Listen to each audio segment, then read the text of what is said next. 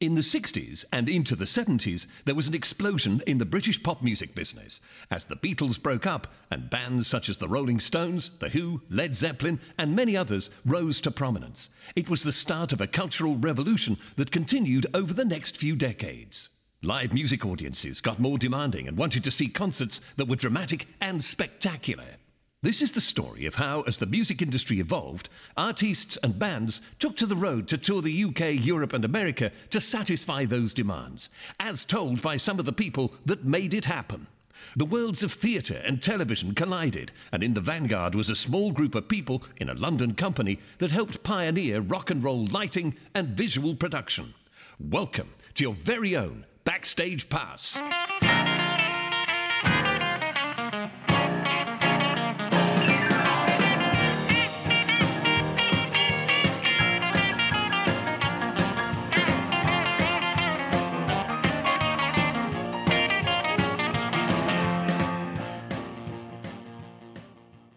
Like any other business, the success of ESP lighting would be dependent on the people the company employed.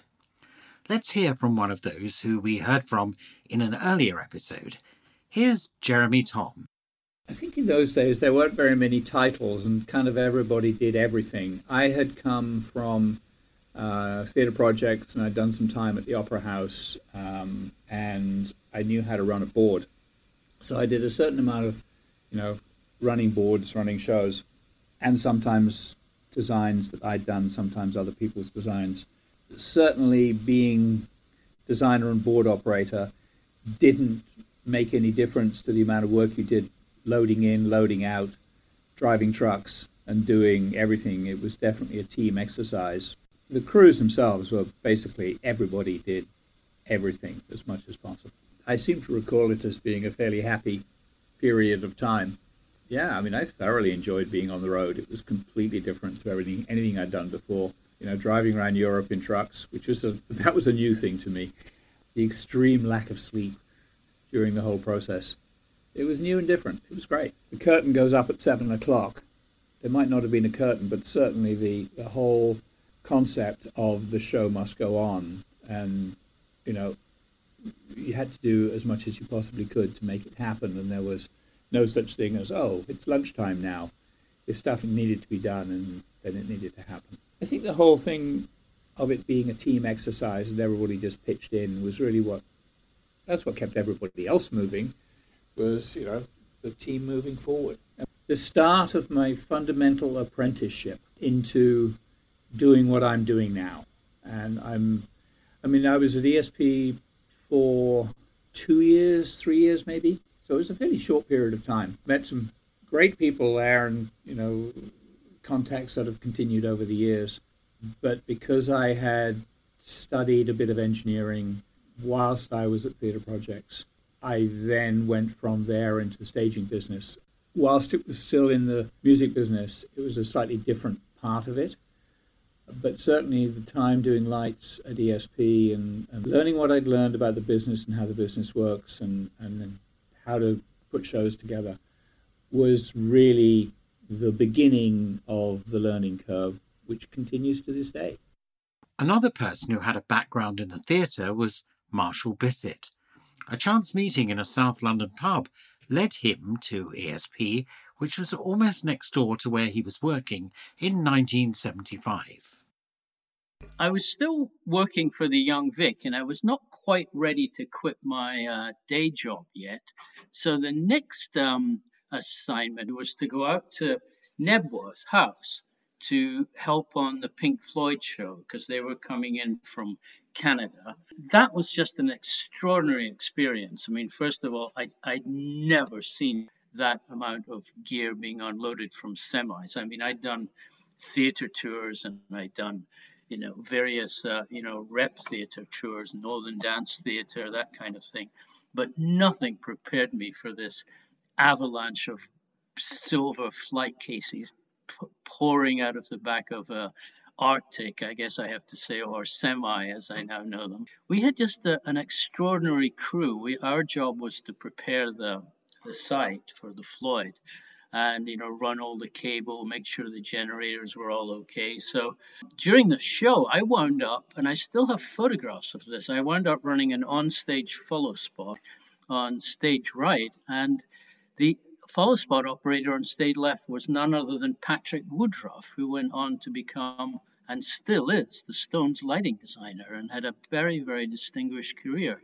That was just a great experience. A couple of weeks later, and I'm still pretty new to all the equipment at this point, because the stuff ESP was using was so different from what I was used to in the theatre. But I got thrown into this job at the Royal Albert Hall for a show called The Butterfly Ball. And I wound up putting in Deep Purple's lighting rig, basically on my own with a helper. I'd never encountered genie towers. I'd never really hooked up dimmers. I hadn't done anything. I wound up doing all of that and running the lighting console. ESP Lighting was a great company, but it was not big on employee training. It was definitely the sink or swim. I got on well there because when I finally met Brian Croft, who'd been out on the Stones tour, he and I got on really well. We'd both started our career at Perth Rep Theatre, which is where I'm from. We had a lot in common, and I think in those days, just having any kind of theatrical knowledge, you were in. I worked in the shop for quite a while, getting to know the gear in the amazing ESP Glass Hill Street building. Then I finally got put on a tour.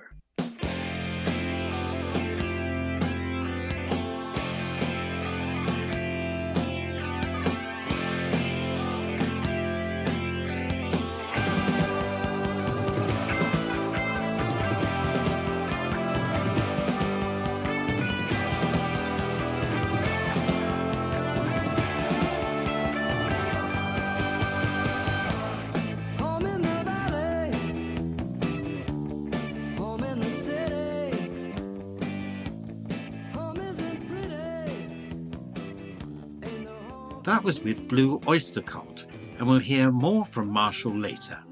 In the meantime, here's Frank Andrews, who last time told us about working on the Rolling Stones Mirror Tour. My work at ESP was over, I was trying to think, but it's a maximum of 5 years, really.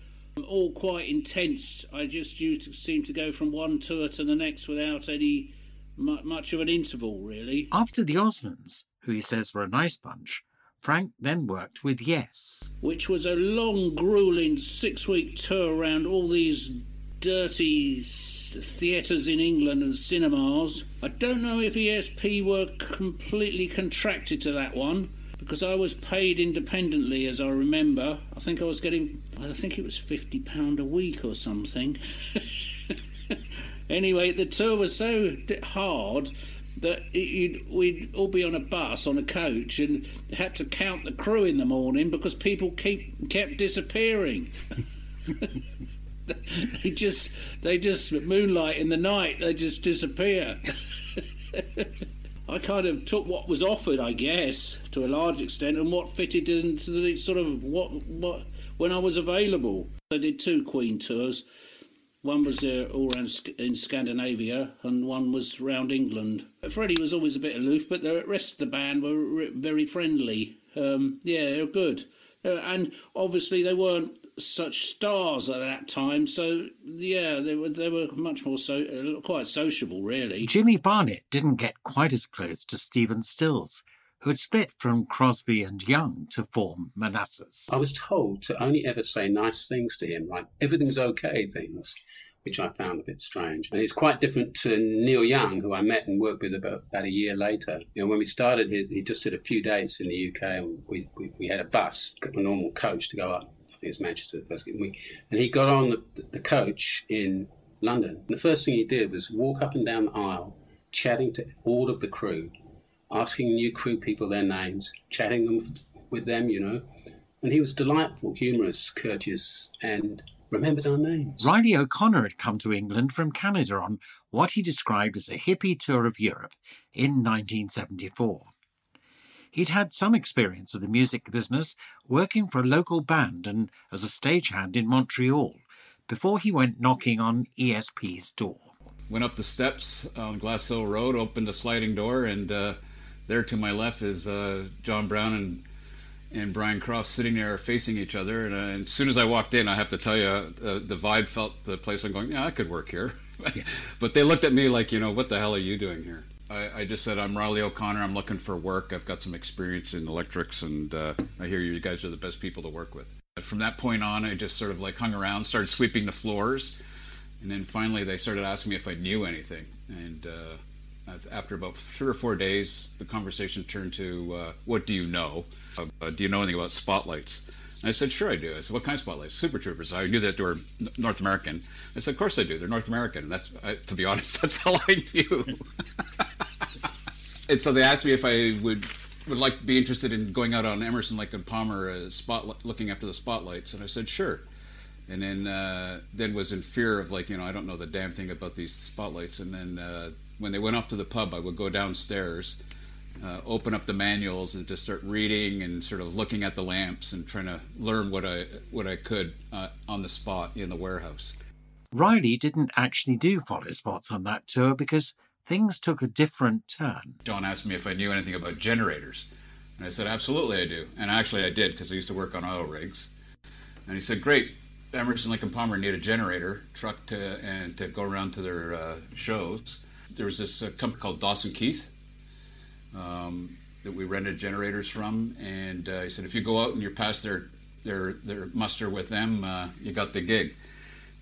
So I knew I didn't have to fear it. So I went out to I think they were in Surrey. I went out to Dawson Keith. The guy had no problem with me operating the generator. The big test was actually driving the old Bedford truck that it sat on. We went for a spin on it, and to be honest, I had never driven in my life right-hand drive. So I went out on the road with this guy. We go around a roundabout. He's gripping the side panel and the back seat. He's thinking I'm going to flip the truck. We go through. We get back to his shop, and he goes, I'll call your governor. And so I'm on the way back to London thinking there's no way they're going to let me drive this thing. I get back in there, and all John said, well, you got the gig. And all the guy said is that either you're going to die on the road or you'll come back in one piece. So Riley joined the ESP lighting payroll.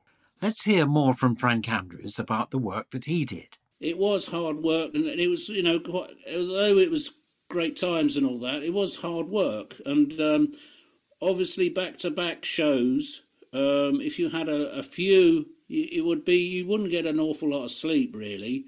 I was in the roof of, I think it was Earl's Court with Jimmy Barnett. We were pulling these hoists up into the ceiling for hanging something.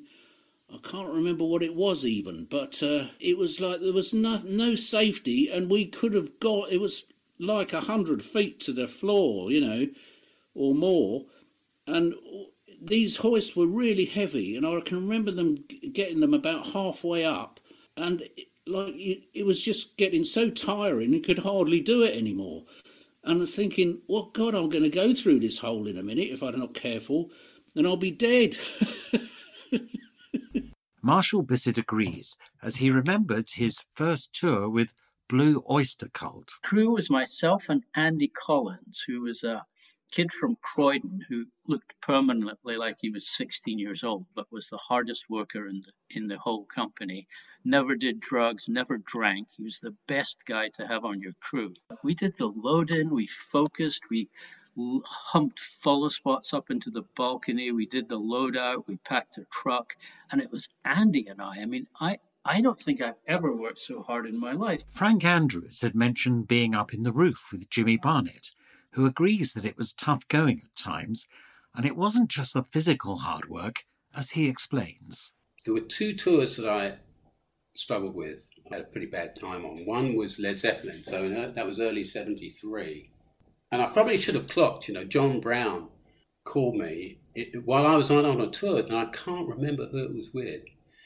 But he said, could I come off that tour and go and join the Led Zeppelin European tour, which was already underway.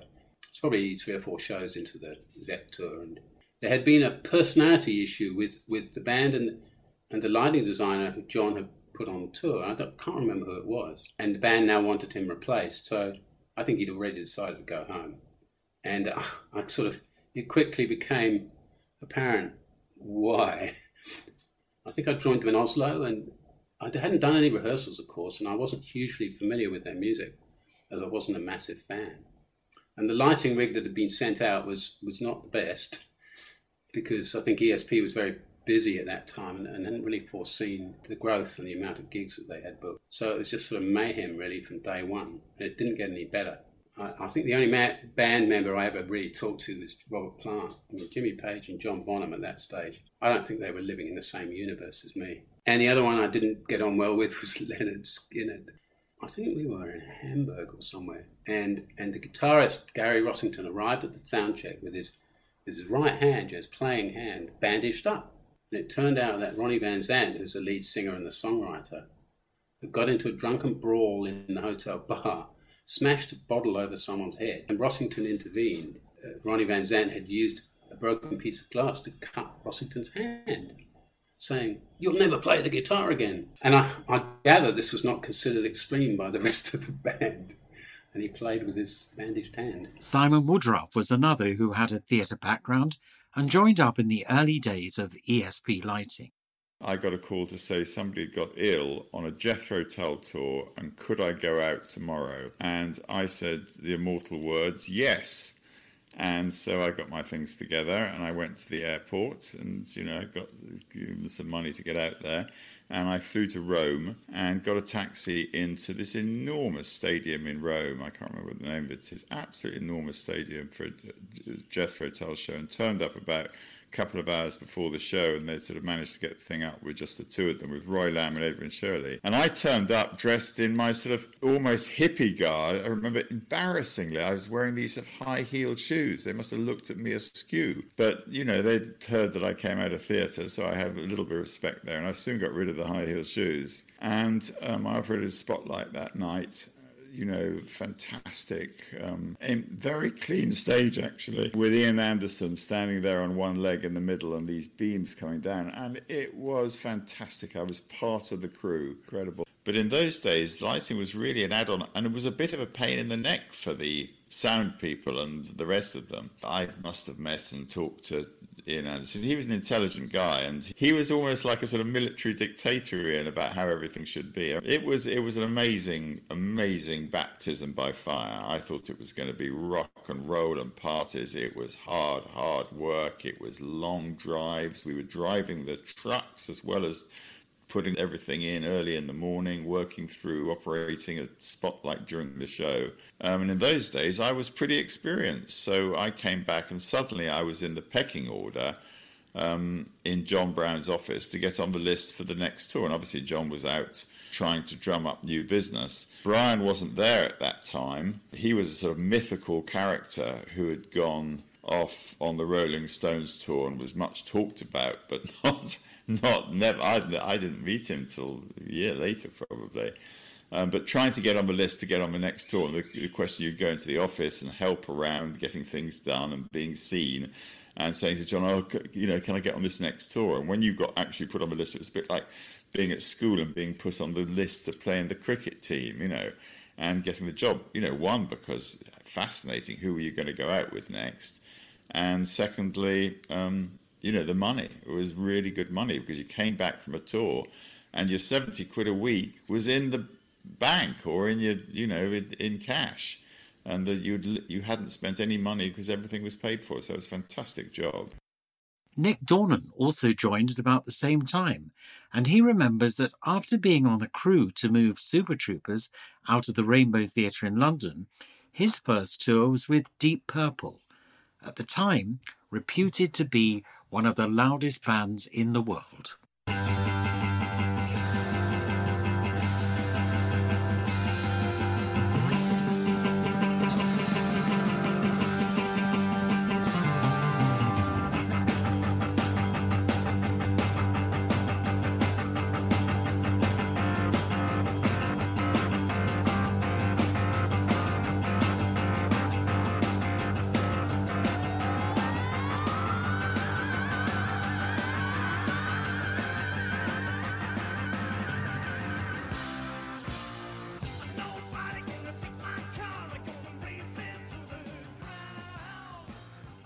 We did a show in Amsterdam where they'd double-booked netball for most of the day, and we were so late getting in there to set up that there was a riot during the concert, and they destroyed all the stage gear, and luckily the lighting towers were left standing. But follow spots were thrown off their pedestals, and we got, I think, 5 nights, all expenses paid in the Amsterdam Hilton, while they flew more gear out to us. So it was quite an experience. Next, Nick worked on something quieter, a curved air tour. But before he set off...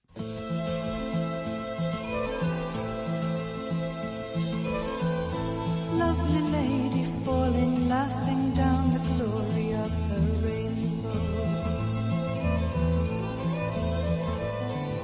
Lovely lady reaching, crying for the comfort of the day glow. Melinda, more or less, Melinda, more or less, Melinda, more or less a dream. Brian Croft asked me to pick up a few hundred detonators for the Warner Brothers music show that was moving from the UK to Europe. And I did the paperwork, delivered the detonators, and parked my car at Brunel University where we were doing a show with Curved Air, and then went off on tour and left my car there with the receipt for the detonators on the inside.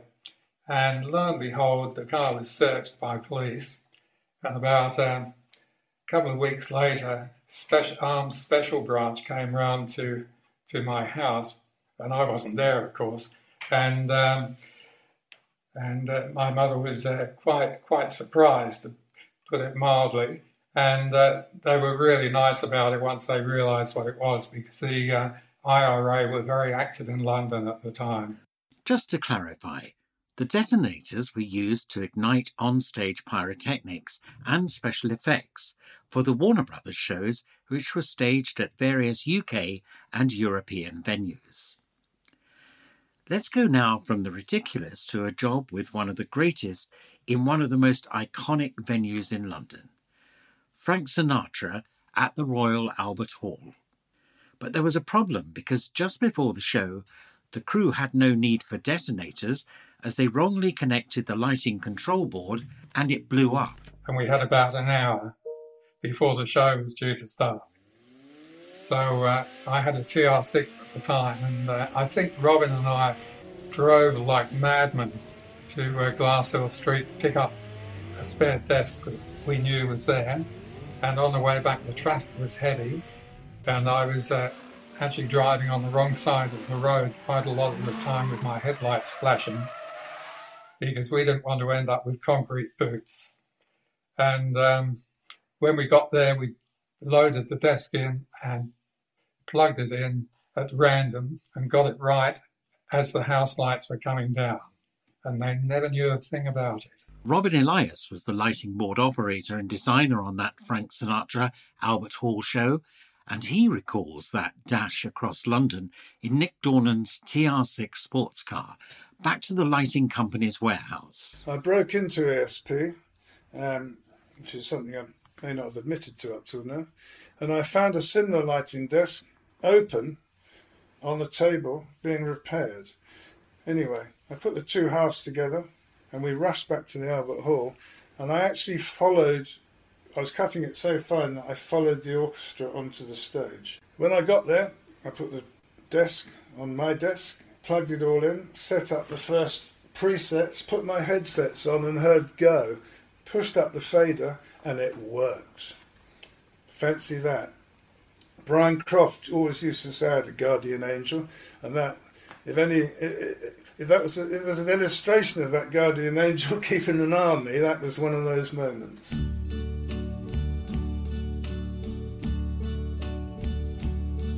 And now the end is near, and so I face the final curtain.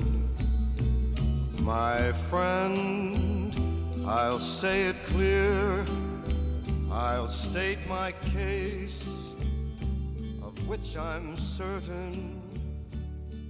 I've lived. So Robin, Nick and the rest of the crew survived their Frank Sinatra moment.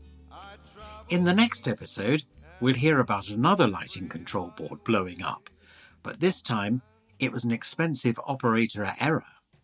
The stones keep on rolling, some of the crew find themselves all at sea, and a rave newspaper review doesn't go down very well. And there's much more besides. Backstage Pass is a podcast miniseries produced by Chris Smith and Christian Swain, edited by Jerry Danielson, and is a joint production with Pantheon Podcasts, the home for music lovers.